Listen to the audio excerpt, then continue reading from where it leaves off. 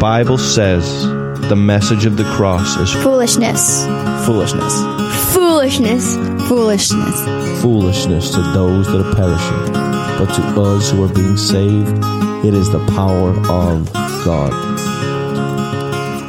Hey guys, what is going on? Welcome back. This is Brian once again with the Foolishness Podcast.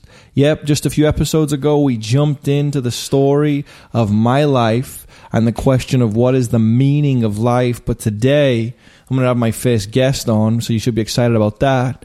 This is someone that I know very well. I've known for many years. I've had a couple of cats and dogs with this person. I've had 3 children with this person. In fact, I've lived in a home with them for many years. And in fact, I've been married to them twice. My first guest of the Foolishness Podcast is, can you guess, none other than my wife, Tracy. Hey, babe. Hi. How you doing? I'm good.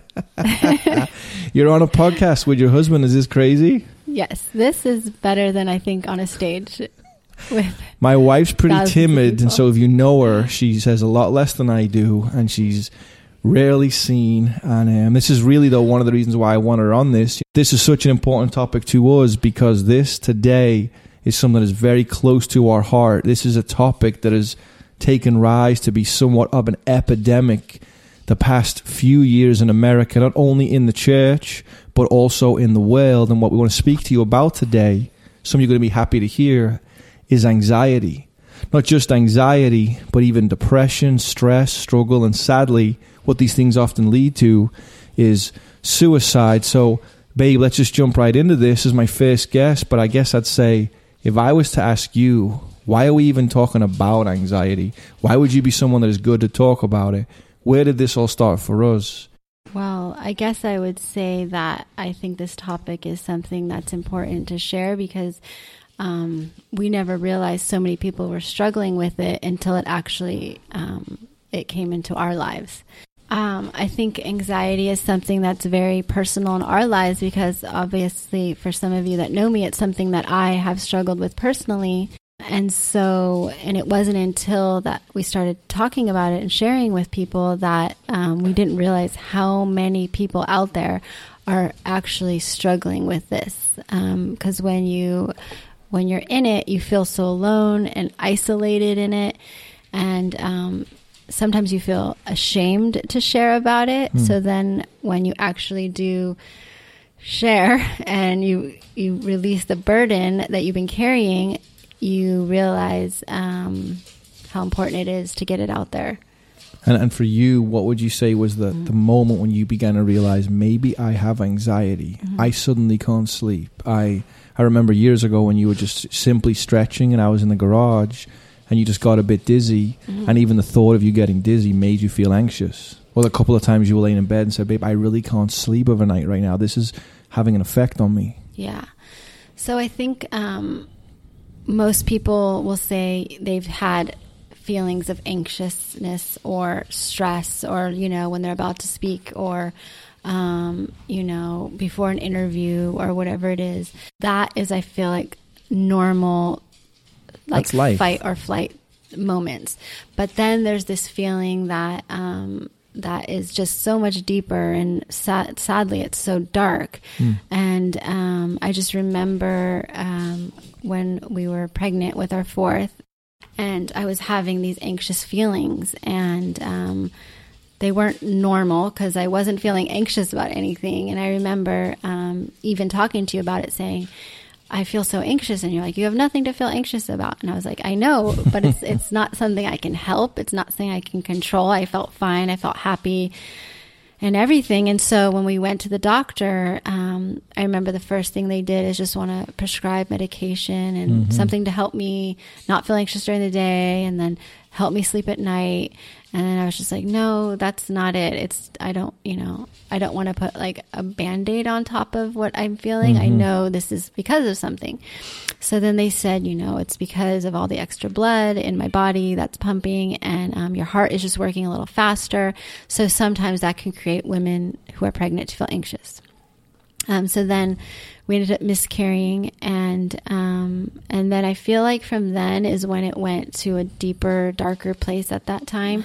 And those were some hard times that I didn't think, when you're in it, you don't feel like you're ever going to come out of it, because it's it's a hard place to be in. No, I just remember you having a hard time sleeping at the time. My mom had passed away as well. We were thinking, okay, is Jude going to be our last then? Because now we've miscarried. What's going to happen? There was a huge transition.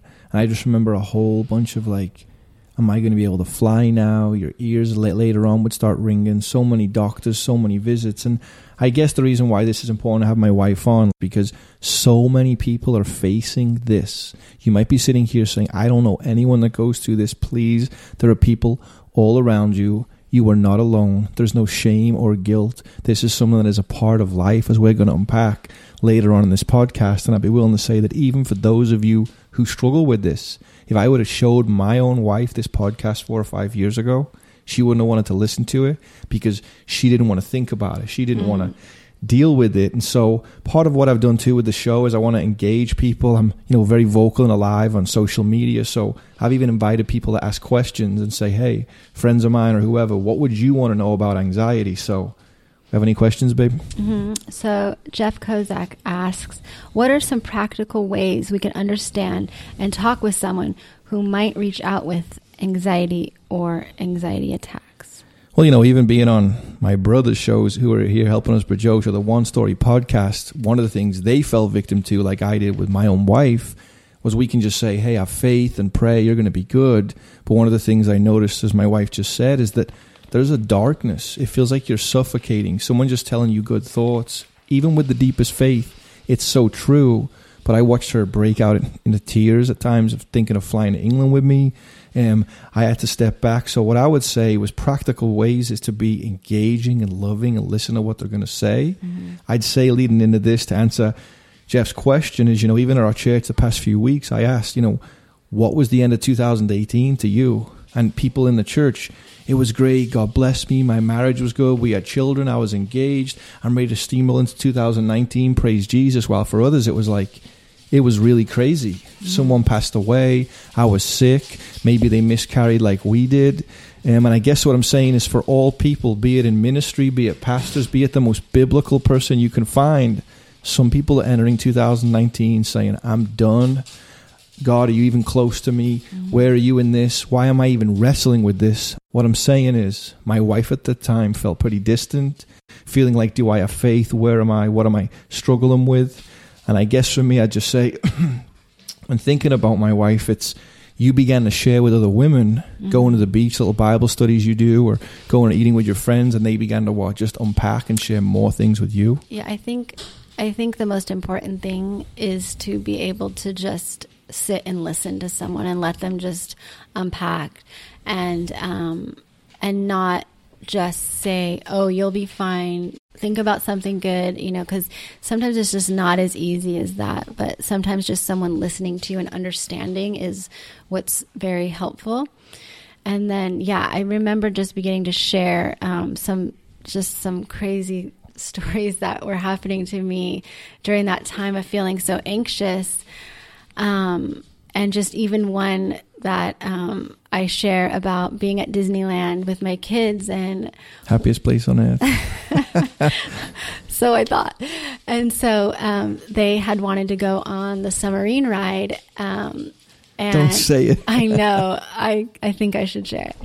And so I just remember it's the Nemo ride now, and so or they might have changed it to some Incredibles thing by now, but some new franchise ride. But anyway, and so I just remember being like, oh yeah, great. There's usually like a 2-hour line. There's nobody there. I was like, let's do it, and I'm fine. Like we're getting on the ride, and everyone's smiling and everyone's happy. And then all of a sudden, they close the door on the submarine because they're going underwater. And no, mind you, we're not even underwater. Like you can fully see that we're totally sticking out. Like you're not underwater, but it feels like you're underwater. But I don't know what happened. But when they closed the door, I literally thought I was going to die. Like I was looking around, my heart started racing, and I hadn't gone to this bad of a panic attack yet when feeling anxious. I had just had anxious feelings, like my chest was heavy a lot, and I would breathe a lot and try and just like, okay, God, like, I don't know what these feelings are, but like, you're in control. And, just kind of dealing with that. But this took it to like another level of a feeling I didn't even think I could have. So my heart is racing and I'm sweating and nobody knows it. Like my kids aren't like, Mom, are you okay?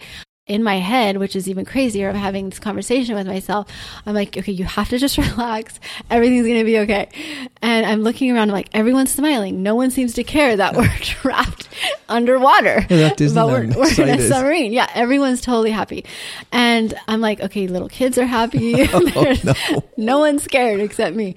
And so I just remember these little vents underneath the window that were like shooting out air. And it just like stuck my face to this little area. So if you guys are going to Disneyland and this happens, stick your face in the vents. Okay, no, don't. You're fine. You're not really underwater. You're not going to die. And so I just remember like just breathing in the air when my kids weren't looking at me. And I'm like, okay, I'm going to be okay. And so at this point, I'm like, wow, this is realistic. Okay, this is real. This is my reality.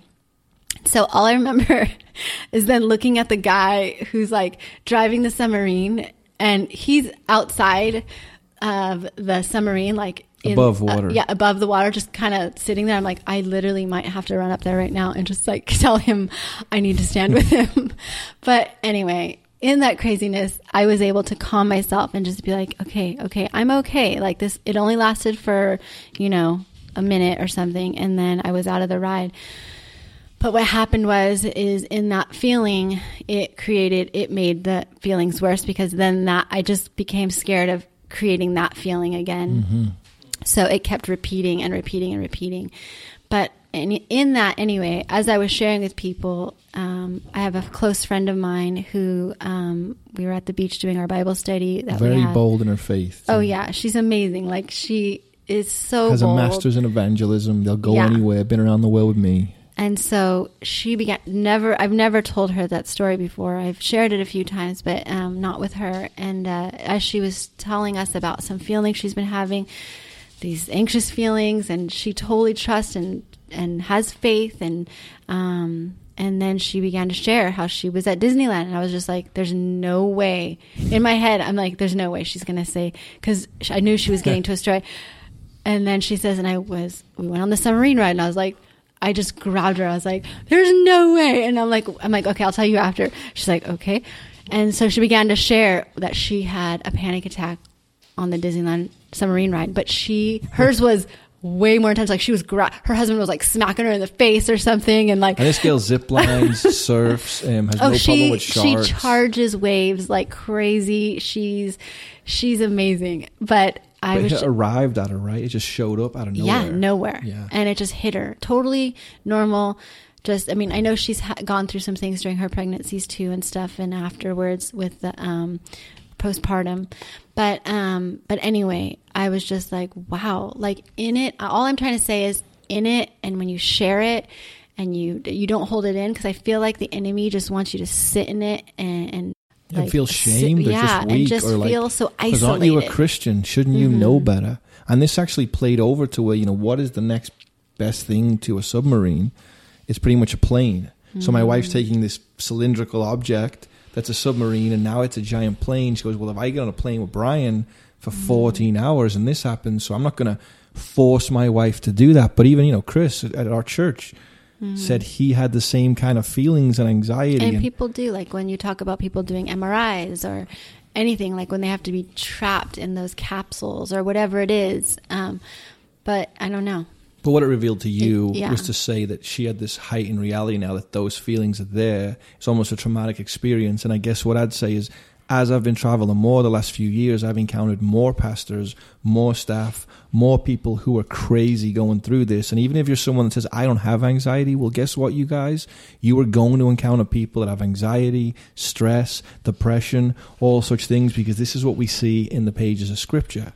People don't realize this is biblical. So my point to those who are listening is, guys, what do we do with this? What do we do as believers? Do we come to faith and we never struggle? See, as a skateboarder, I go skateboard years ago to a 15-stair handrail and I make myself jump on it. So I make myself get on the submarine. I make myself get on the plane. I haven't had this crazy anxiety that has shut me down before, like I saw my wife struggle with. So if we struggle, does it mean that we don't have faith? If we're falling apart in this battle, does it mean that we're weak or we're lacking? And I guess what I would say for you, Trey, to those who are still new to this or have been, disabled in a sense, thinking this is, what would you begin to do practically when you woke up at 4 a.m? There's me snoring away, or the kids and the cats and dogs are in the bed. You can't sleep for 3 hours. What did you begin to do? How did you look for answers? Well, at first, it was hard. Like, I'd wake up and I would just wake up to my heart racing and kind of not know what to do, because you feel like you're dying truly. And, I had gone to the hospital a couple times, not understanding what was going on. And like my arm would be numb and I would think I had something. And I was like, there's definitely something wrong with me. And then I'd go and they'd be like, no, you're fine. Everything looks good. I mean, I had MRIs. I had so many things because my ears were then beginning to ring. And I mean, it was just literally like a really hard time in my life. Real panic. It was just hitting you. Yeah, panic. But I was giving it to myself. And that's the realness of it. Like, I couldn't stop thinking about how scary those feelings were. So then I would just keep getting them. But your ears did ring. You did have times of vertigo. You got stressed. Which all sadly is a cause. Like, if someone asks, like, what came first, the ringing or the anxiety? And it's like, well, the anxiety, I really believe, brought on so much of all of these problems. And, when they say stress kills, then that made me stressed out. So then I was like, okay, I just need to relax. So when I'd wake up, I'd be like, okay, I would try and read and I'd try and pray. And I'm like, I'm believing in the scriptures. I'm reading them. Like, he cares. Cast my fears on him. And I'm reading. I couldn't get my mind to turn off. And so I thought if I played a game, so I would get on my iPhone and I would just play. I remember this game, Subway Surfers, and I would just sit there and I would just play it. It would be like 2 hours gone by. And finally, I would start to feel calm again. Did you complete the game or no? I did. You got the highest score ever? I was like a master at it. But then I still wasn't at a place. I was like, God, fix this, make this go away. And if it wasn't going, I was like, okay, you're not helping me.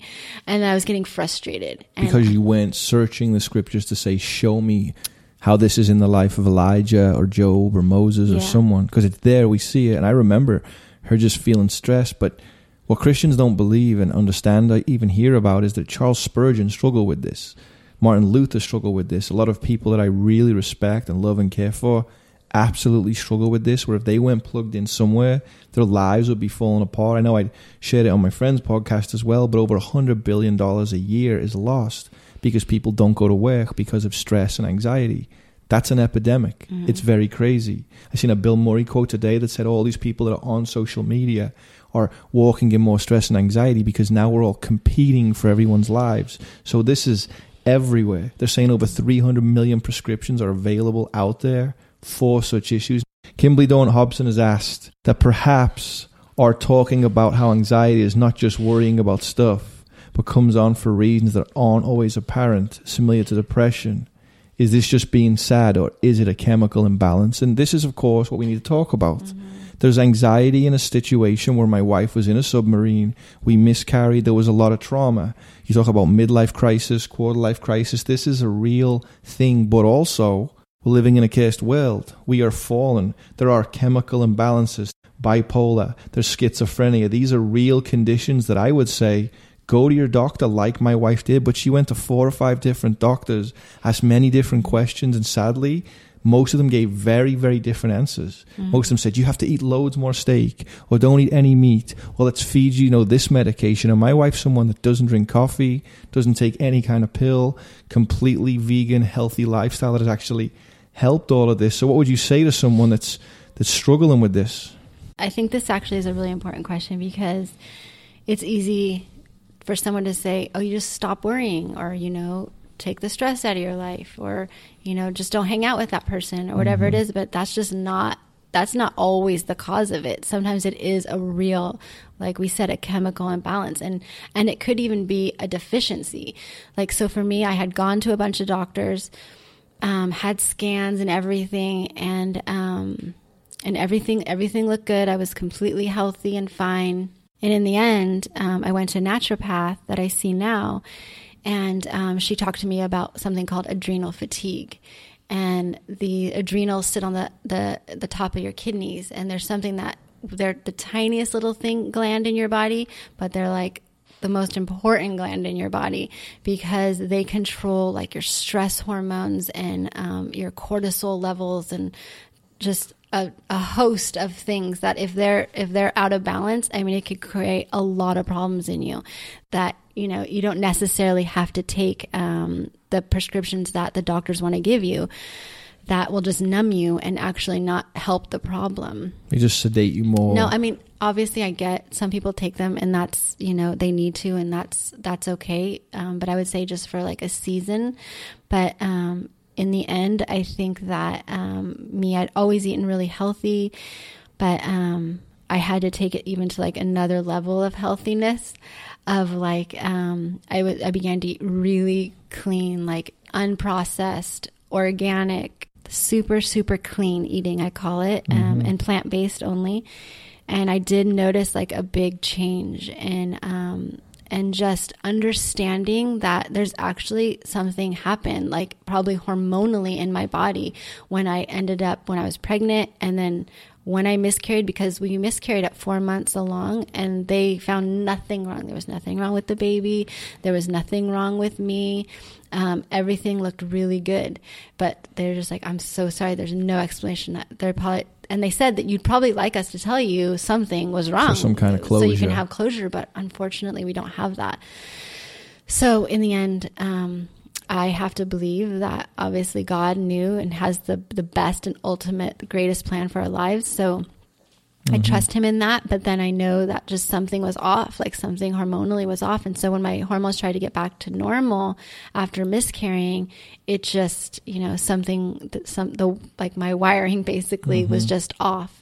And so here I am now, and I'm obviously, I mean, it's not something I'm completely healed from, but I feel like that eating and changing my diet and understanding deficiencies, even in iron and B12, those were something that play a huge part in those feelings of stress and anxiety and brain fog and a list of other things, if you look them up, about being deficient in certain minerals, that they can cause these feelings.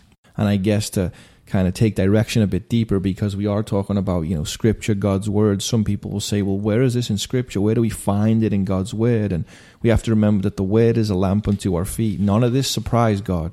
God wasn't like, oh, wow, these guys miscarried. Brian's mom passed away. She's stressed and anxious. What am I going to do? So we have to say, okay, then, for the Foolishness podcast, where do we see depression or anxiety or any of this in the Bible? And I guess if you're familiar with the very famous story of Luke 10, this is where Jesus goes to Mary and Martha's house. He shows up to their house, Jesus, the Savior of the world, and he enters their house, and we find two situations. One of them is stressed, anxious. She's all over the place. This is Martha. And if you recall, Jesus tells her, Martha, Martha. What he's saying is, you are distracted, you are worried, and he uses two words there in the Greek, merimano, and he uses the word perispato. And what he's saying is, Martha, I'm showing up to your house. I'm the Savior of the world. I'm hanging out with you and your sister Mary today, but you are distracted. You are anxious. And the definition is this. Your thoughts are divided. They're fragmented. There's instability. You can't focus. You can't stay calm. Fueled fears are within you. There's thoughts and doubts. You can't hold fast to the path. That's a definition. But what he says to her is, but Mary has chosen the one thing that is needed. And this is going to be hard for some of you to hear. All that Mary did was said, this is Jesus, this is the Lord. And if you notice, Martha actually calls him Lord Kyrios. but Mary chose to sit at his feet. So no matter what was going on that day, whether it was Martha or Mary that were distracted, falling at the feet of Jesus is what we need to be able to do. Why? Because we're taking thoughts captive, we're putting on the mind of Christ, and we're beginning as believers to say, I need the Lord, which means my wife doesn't need to wake up and for 3 hours be anxious, stressed, and saying, oh Lord, where art thou? Getting old school English. What you need to do and say, you know what? I'm going to dig into the Word. I'm going to master the Scriptures. The Scriptures are going to master me. I'm going to press in. I'm going to find these verses. And before we go into the next part, I do want to address something that's very practical. Yes, there's chemical imbalance, bipolar, schizophrenia, but there's also what's known as situational anxiety. What that means is some of you are anxious because of your situation. If you want to be the next billionaire, success guy, drive the Porsche, have all the houses, you know what? You're probably sleeping less than most people. You're chasing money, couple hours of sleep, maybe you're not eating good. You're going to be stressed. If you're in a crazy marriage where you're fighting all the time, you're up and down, you're probably going to be stressed. If something happened to you when you were a kid or someone has sinned against you, you might have that stress, that depression, that anxiety. And someone loses a job, it doesn't feel good. Someone gets divorced, it doesn't feel good. But when they find another spouse, the Lord leads them, or when they end up in another job, that changes. That's not what I'm saying. What I'm saying to you is this kind of anxiety is something that wears you down. You feel like there's nothing you can do. And I guess what I want to do by unpacking some of this is to say, in my wife's situation, she had to press in. And for you and I today, I want to just open a few verses to us to help us understand a couple of things, that when you are reading the New Testament and when you're applying these verses about anxiety to your life, it's not just because you're anxious. You've got to realize, if I was to ask you, why do you think most people in the New Testament are anxious? What would you say? Was it because they miscarried possibly? Was it because they didn't get the car they want, or they got kicked out of school, or their spouse dumped them? Is that the situation? We have to realize that back then they walked with Jesus. They thought they were taking over Rome. Jesus was feeding the 5,000, putting coins out of fish's mouth. I mean, he was the Messiah right there in front of them. And suddenly he's captured, he's persecuted, he's killed, he resurrects, and he takes off into heaven. So here's all the apostles for a season freaking out. I mean, all of them were going to be captured and killed except for John. For 300 years, the church would be persecuted. I mean, they were fed to the lions. They were strung up. They were set on fire. This is the kind of crazy anxiety that we see to early believers. And here's some of the things Jesus spoke to the poor and those without in that day. Matthew 6:25, apply it to your life. I tell you, Brian, Tracy, whoever's listening, don't be anxious about your life, what you will eat or drink, about your body, what you will wear. Is not life more than food, and the body more than clothing? Look at the birds of the air. They do not sow or reap or store away in barns, but yet your heavenly Father feeds them all. Are you not of more value than they? And which of you, by being anxious, can add a single hour to your life? Why are you anxious about clothing? I mean, think about that. We get anxious when we're done with church about where we're going to eat, if the kind of clothes we're going to wear are the right kind of clothes and they fit the event and they fit whatever. These people are actually anxious because they don't have food and they don't have clothing. He says in verse 30 of Matthew 6, if God so clothes the grass of the field, which today is alive but tomorrow is thrown into the oven, will he not much more clothe you? O you of little faith, let me ask you. To my wife, to me, to whoever you are, is God going to clothe you? Therefore, verse 31, do not be anxious, saying, what shall we eat? What shall we drink? What shall we wear? For the pagans, your translation might say Gentiles, seek after all these things. You see, the pagans of that day didn't know God. They were Gentiles to that degree. They didn't have faith. They didn't understand. So they didn't walk with God. They worried about so many of these things. And I've got to think, as a father, we're in my home. I want to provide for my family. I want to be able to provide for my wife a car and food for my kids and clothing. Do you think I come close to God in heaven wanting to provide for you and I? No way. Not 1% of who he is. Yet here's our provider. The pagans were worried about all these things because they didn't know God. And what's amazing is the Bible reveals him to us as our heavenly Father, not just God. He goes on and says, your heavenly Father, and this is to you who are anxious and struggling. He knows that you need all these things. But verse 33, here's what you can do. Like my wife did at 3 a.m. in the morning, like she did for months to figure out where she was in her faith. Seek first the kingdom of God. Don't just read it, actually apply it.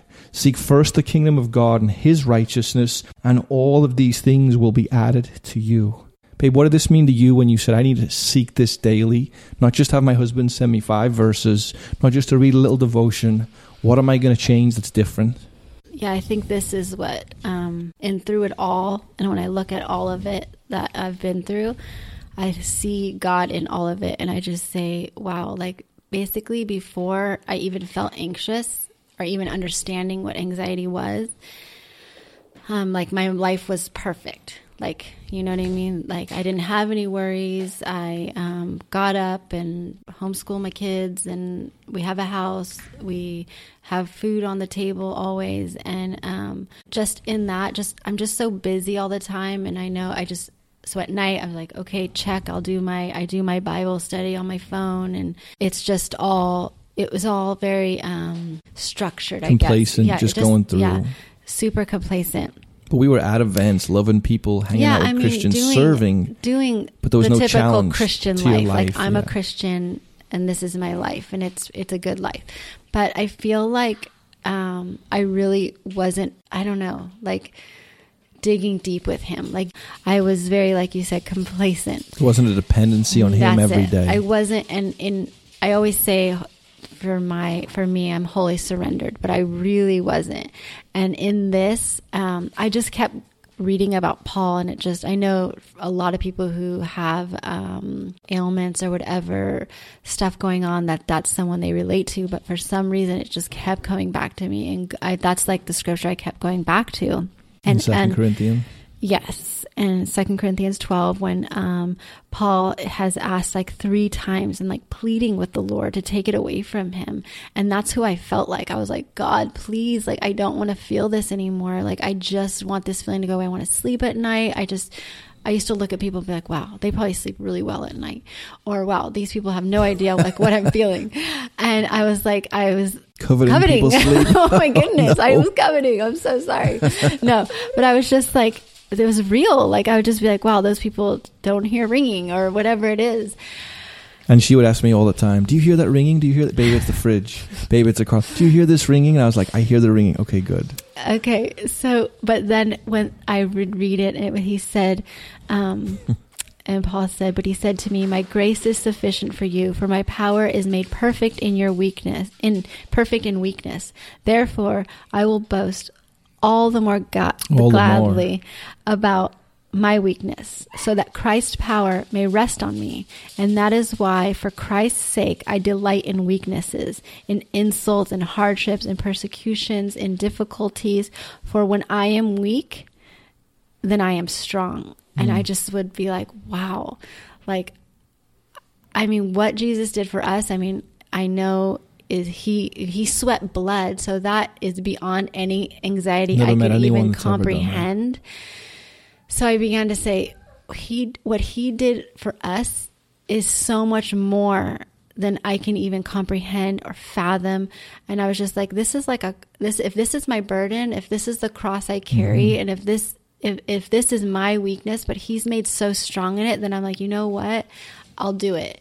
And that's when I kind of took it on as like, and Paul said he'll boast. He'll boast in and it. that's what I'm saying. Like you have a ministry in a sense by now with all these moments on the beach. Because I never really could. I feel like I was raised as, in a good home. I never did anything bad. I never did drugs or drank. She was still a sinner, but she had a good life. Yeah, of course. I mean, I just meant like I never had a story. I was always like, wow, I've had a pretty boring life. Everyone's like had something crazy happen. And we don't know what Paul's struggle was. No. Was it his eyesight? Was it his wife? Was it those in the church? So I think that's telling people, whatever your struggle may be. No, exactly. It just made me so much more dependent on him. What I say is it just brought me to my knees, and it literally brings me to my knees daily.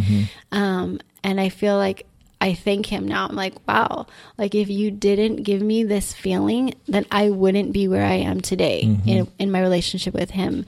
And a peace that even when I feel anxious or stressed, I'm like, God, like there's another scripture I really love. And it's in Isaiah 41.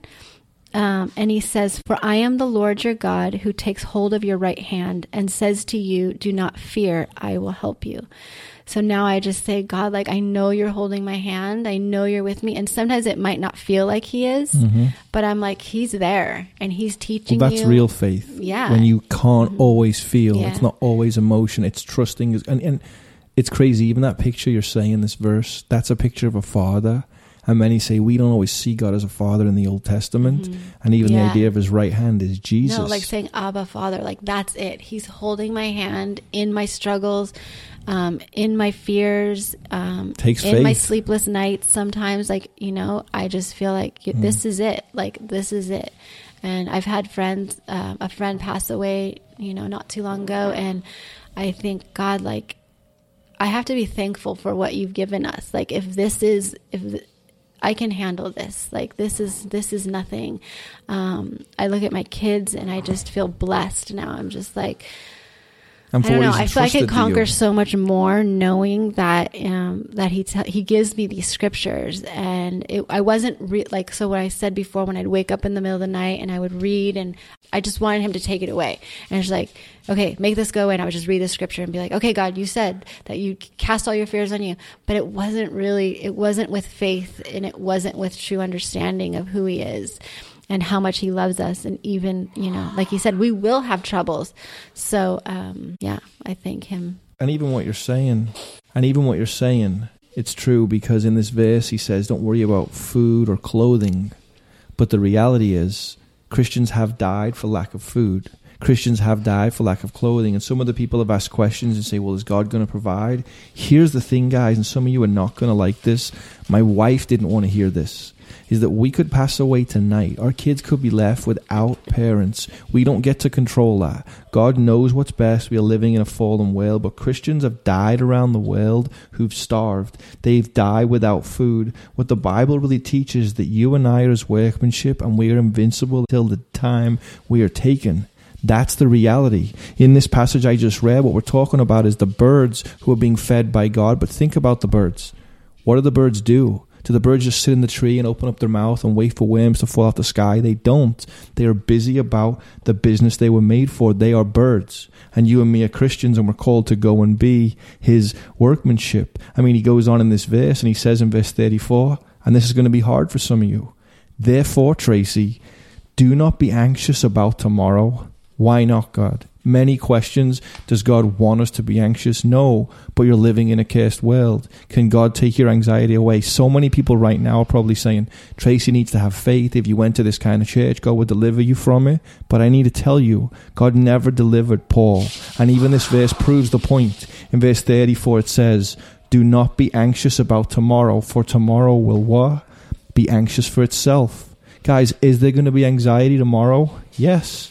Either it's situational or not. Sufficient for the day is its own trouble. Remember, he's telling the disciples they be put to death. They be hated, that tomorrow will have its own trouble.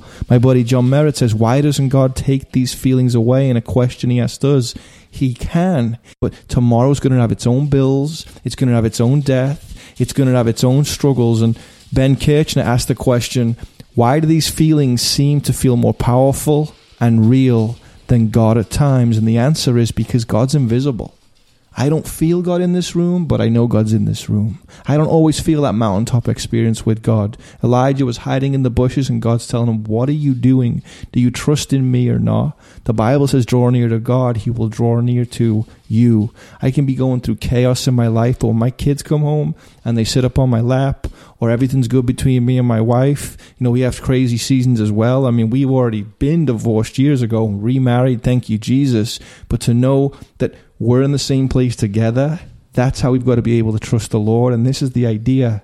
Theologically, you have to realize God has called us to be his ministers, his witnesses. We're called to die to self, pick up our cross, and follow him.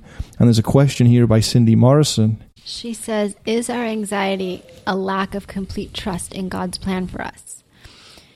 Is it lack of seeking him daily, or maybe even understanding how to see him in order for us to be filled with his peace? So think about it. we just were able to dig into that verse, and what that verse said to me, to Tracy, to Cindy, who's actually a friend of ours from church, is, Cindy, what God's saying is tomorrow will bring its own anxiety. But what I need you to do today is to be your husband's spouse. I need you to be the children's mother. What I need you to do today is to trust me with all that I have given you to do. And that's where your peace is.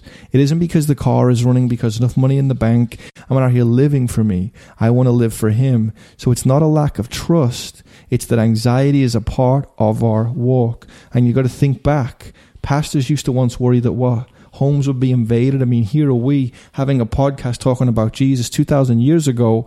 Our door could be kicked in. Our kids could be taken. Sadly, people could be raped. Our heads could be cut off. I mean, this is the reality of the world. We'd be thinking, but today our issues are my coffee cold? Do people think my podcast is relevant? I mean, who really cares if it doesn't come down to who Jesus really is? I go on mission trips. I get to book the flight generally. I get to have Starbucks in the airport. I get to bring loads of bags to people and hopefully bless them, and sometimes have a place to surf, or we go and sightsee. And I mean, no one has really ever came into my life to kill me. Though they've threatened me, people have pulled knives, said crazy stuff for the gospel, I've never really felt like I was getting attacked for the kingdom. And some of you are saying, well, Brian, that just isn't today. We don't have that kind of anxiety in the West. And while that's true, I pulled up a couple of things for you to hear about a ministry called Open Doors. And this is what they said. They ranked the top 50 countries around the world where it's the most dangerous to live if you follow Jesus. Over 215 million, I speculate because they've got a good count to about 210 million, about 215 million Christians right now, while you're hearing this, experience high or very high, even extreme levels of persecution. That means for every 1 in 12 people in your church, it is illegal, forbidden, or punishable by jail or death. That means that as I finish 2018, sending out my updates and saying, guys, can you help support what we're doing next year? Hey, can you go on this trip with me, or do this, or donate Bibles and the rest of it? These people were dying in the name of Jesus, entering eternity. Why? For Jesus. That means when you consider what anxiety is to the early church, it's very different than today. That's why Jesus tells us in Matthew 10:28, don't be afraid of those who kill your body. Honestly, guys, I'm not.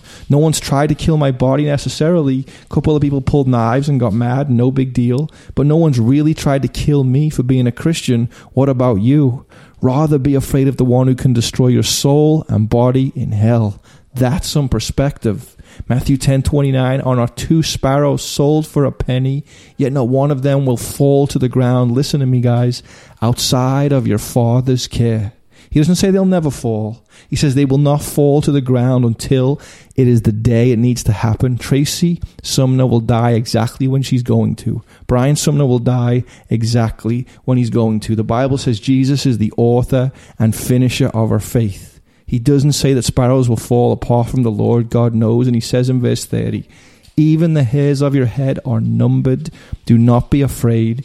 You are worth more than many sparrows. Mm-hmm. What are you guys afraid of? Are you afraid of cancer, of people, of pain, of death, of suffering, even anxiety? I loved up my wife saying this because, yes, she's still anxious. I've noticed myself more anxious at times. A really powerful in the Lord, meaning this man trusts the Lord, would die for his faith. Minister's been going to England for over a decade. Stopped me on a recent trip and said, Brian, out of nowhere, I began to get anxious. Out of nowhere, I began to stress and struggle, and I had to go to those verses about Paul. And here's the bigger picture. The reason God calls us not to be anxious is because God is the one who woke me up this morning. And if God woke me up this morning, it's his responsibility to provide what I need to be his workmanship and do what I'm called to do. I know a friend of mine from a church years ago just sent in a message about a question from Lucas Davis. What does he say, babe? He says, if we're anxious, are we not walking in the Spirit? Should we be absolutely free of anxiety once we're in him? And I would say this is going to challenge some of you. I would say, yes, aim to live completely free of anxiety, only because the verses we're going to go to in a moment about 1 Peter 5. But you're always in the Spirit in the sense that you can't even confess Jesus as Lord unless you have the Holy Spirit. So all believers actually have the Holy Spirit. The walking in the Spirit part is the fruit of him who now lives inside of us. a good tree bears good fruit. So for my wife, she need only say, Lord, I need you. I need your word. I'm going to worship. Sure, she played that safe game to take her mind off stuff, but a better thing is to press into him, because we have the Holy Spirit. But like in the Old Testament, you were anointed with oil. That oil signified you were chosen of the Lord, set apart by the Lord. How much word I put in me, it's going to speak to me. How much I press into God in prayer and serving him, it's going to minister to me as much to other people. So I would say you're always in the Lord, you have the Holy Spirit, but I would say walk in the Spirit in greater ways by constantly giving it over to him daily. He says, which of you being anxious can add to your life? Mm-hmm. No one can. My son's out right now driving on Huntington, this crazy drivers. Am I anxious? Lord, I hope nothing happens for him. No. But Lord, take care of him. It's appointed him to die once and then judgment. He's in you. That's the reality. Christianity is not New Ageism. It isn't positive thinking. We can't make things happen. God is the one who's in control. But here's the reality. To be fair, we're not being persecuted. But as much as their faith was dying for their Savior, dying for Jesus, saying, I'm willing to die for you. Thank you for what you did. I'm willing to be persecuted. You and I, in the midst of our anxiety, is a big witness. Living in California, Huntington Beach, Newport, Long Beach, and all these places, everyone's caught up with their idols and money and all these things. So for someone like my wife to say, here's what I struggle with, here's my anxiety, and to be willing to share that with other people, Acts 1:8 does say that we will be his witnesses in Jerusalem, Judea, Samaria, and to the ends of the earth. That's Orange County. And so now for my wife, whoever she interacts, the Bible never tells her to run from her anxiety. It never tells her to ignore it, to deny it. What does it tell her to do? 1 Peter 5, 6, and 7. Baby, you want to read that verse? Casting all your anxieties on him because he cares for you. And he says in verse 6, what does he say prior to that? And he says, humble yourselves, therefore, under the mighty hand of God, so that at the proper time he may exalt you. And that's when he says casting. What he's saying is cast all your cares on me. But right before that, you know what he says? Humble yourself. Mm-hmm. My wife got humbled, not because she's prideful. I believe she walked with the Lord. God could have used many things, but you know what?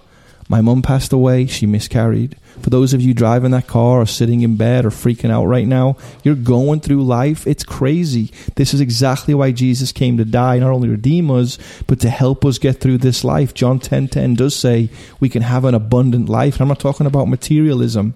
I'm talking about walking with him.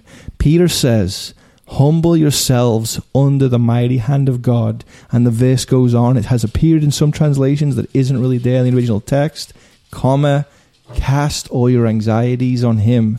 And this word casting implies casting something away, setting it apart. They're saying the next generation is so anxious, and you know why? Because they can't receive correction. They said American youth is freaking out. You know why?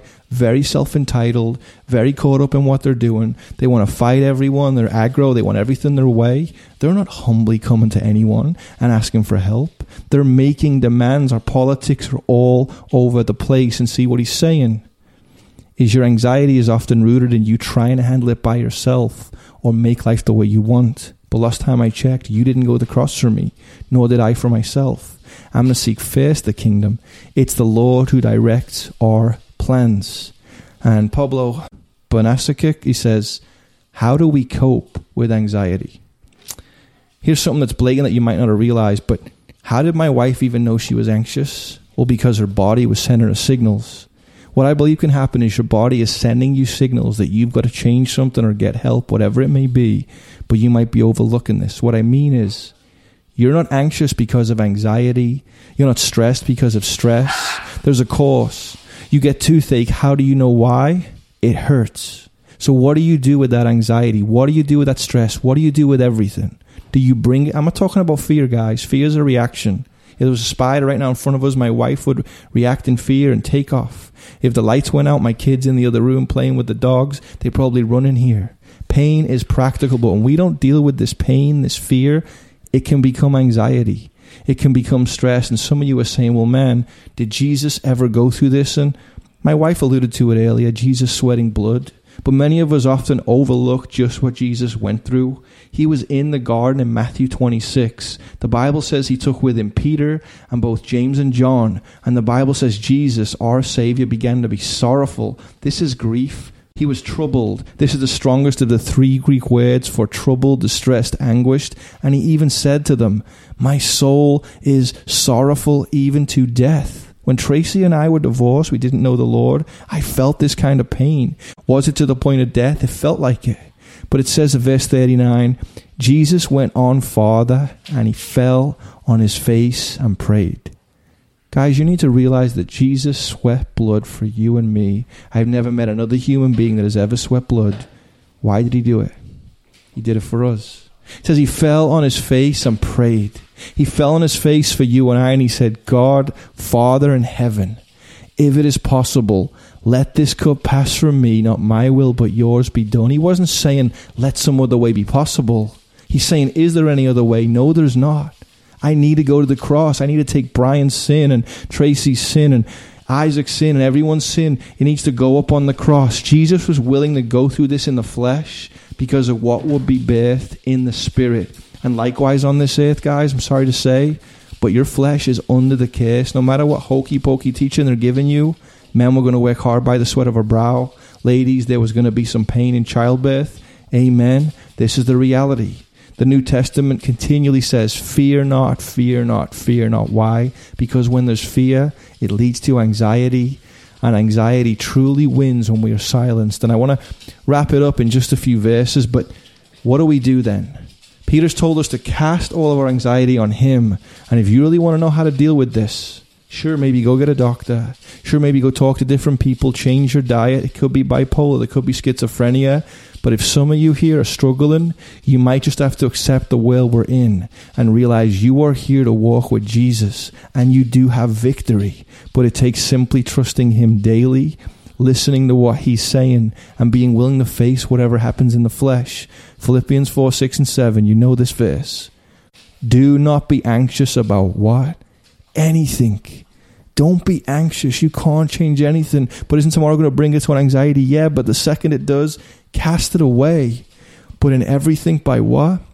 Prayer. How much are you anxious as opposed to how much are you in prayer? Do you get anxious about it more, or do you pray about it more? Because I'm willing to say most of us get anxious and worry before we even pray. Prayer isn't a last resort. It should be the first thing we do. He says, be anxious about nothing, but in everything by prayer, and a word we don't use often today, and supplication. This is the need and the want, the petitioning, the knocking. Lord, be with me. Help me through this. Paul was taken into the third heaven. He was standing before God. He was pleading with him, and God said, my grace is sufficient. Do you believe his grace is enough? And in that, are you going to boast all the more? Don't be anxious, but pray in supplication, petition God. Do it with thanksgiving, he says, and let your requests be made known to God. And look what he says in verse 7. As you do this, this is what you need to hear. And the peace of God, which surpasses all understanding, will guard your hearts and your minds in Christ Jesus. Guys, I want to tell you something. You may not realize this. I didn't realize this until I began to dig into this with my wife. There's 2 kinds of peace from God in the Bible. There's peace with God that you find in Romans. I'm dead in sin, don't know Jesus. I have no peace with God. I'm now forgiven, born again, regenerate, washed in the blood of Jesus, hidden in Christ. I now have peace with God. If I drop dead, I'm good to go with God. I'm in heaven, walking with him for eternity. But there's also the peace of God. You can have peace with God, but not walk in the peace of God. My wife had peace with God. She was a Christian, but she didn't have the peace of God. She didn't stand on those promises. She believed loads of them. She trusted them. But when this issue was addressed, she had to take it. And the peace of God, he says, will surpass all understanding. Not what you think it will be like, but what God needs for you to understand. It will guard your hearts, your minds in Jesus. Here's the reality. We live in a world where you and here to follow him, fish for men, love our spouses, raise up our kids. And if it's a podcast, do it to the glory of God. If it's skateboarding, if it's skiing, if it's whatever you want to do, nutrition, accounting, do it for Jesus. But we need to be able to see there's a real enemy in this world. Our flesh is under the curse, but we have the Spirit of God. Psalm 56:3. When I'm afraid, I put my trust in you, O Lord. In you whose word I praise, in God I trust. I shall not be afraid, for what can the flesh do to me? Our issue isn't an anxiety issue. If that's there, so be it. But it's a God issue. Think about it. One of the most famous verses in the Bible, you can finish it for me. Even though we walk through the valley of the shadow of death, you will what? And you all said it. I'll fear no evil. Why won't you fear evil? Because you're a pastor? Because your name's on the Bible? Because you could preach a better podcast than this, or know and understand God greater than my wife? Even though I walk through the valley of the shadow of death, I will fear no evil, for you are with me. God is with us. You don't need closure in the flesh. You get something better. His name's Jesus. You are with me.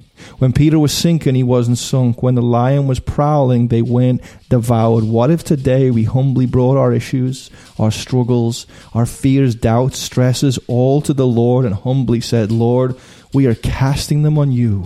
When I wake up tomorrow, my spouse doesn't get it, my boss doesn't get it. When I don't get it, you know what, Lord? I'm trusting you. I'm seeking first the kingdom anyway.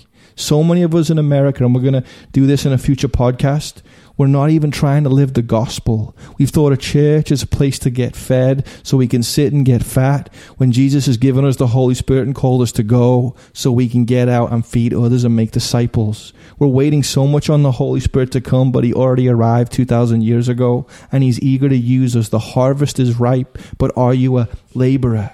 Seek first the kingdom, follow him, be the sheep. What do you need to ask God for in prayer today?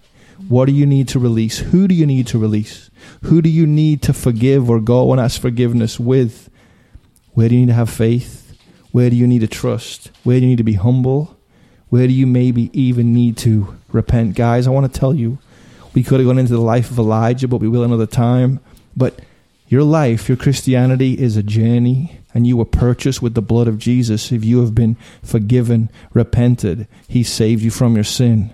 What you're facing right now, as my wife said, God wants to use to bring him glory. I speak life to your situation. If it's there tomorrow, so be it. We're going to boast all the more. It's all about his perspective. Think about Jesus' execution. Yeah, it was gruesome and grotesque and wicked, but it was also where he was exalted and lifted up and glorified. Are you waiting for your circumstances to change before you have peace? Are you waiting for your life to change before you walk in joy? You see, we've been forgiven, and we now have peace with God, and you need to realize you can walk in the peace of God. Guys, we're almost at just over an hour. Babe, do you want to say anything to anyone? No, I'm just super thankful to be here and to be able to share on something that is very personal to me. And just know that if this is something you are struggling with, just don't keep it inside. Don't feel like you're alone and isolated in it. Just share with somebody. And I don't know. I feel like that in itself is just such a huge release, and it releases a burden that you've been carrying that God just doesn't want you to be. He doesn't want you to be carrying something like that. So like when we talked about casting these things on him, and just obviously give it to God, but also just open up to somebody about it.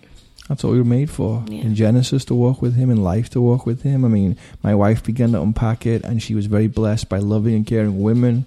Helped me understand some of the guys here who help him produce same situations with their wives. But guys, this is Brian Sumner and Tracy Sumner. We love you. Please message us, email us, briansumner.net. I spend the majority of my time around the world doing whatsoever, focused on missions, marriages, and ministry. If you want to hear more, go to the website. Let us know what God is doing in your life. God bless you guys. Be anxious for nothing. In Jesus' name, amen. Amen.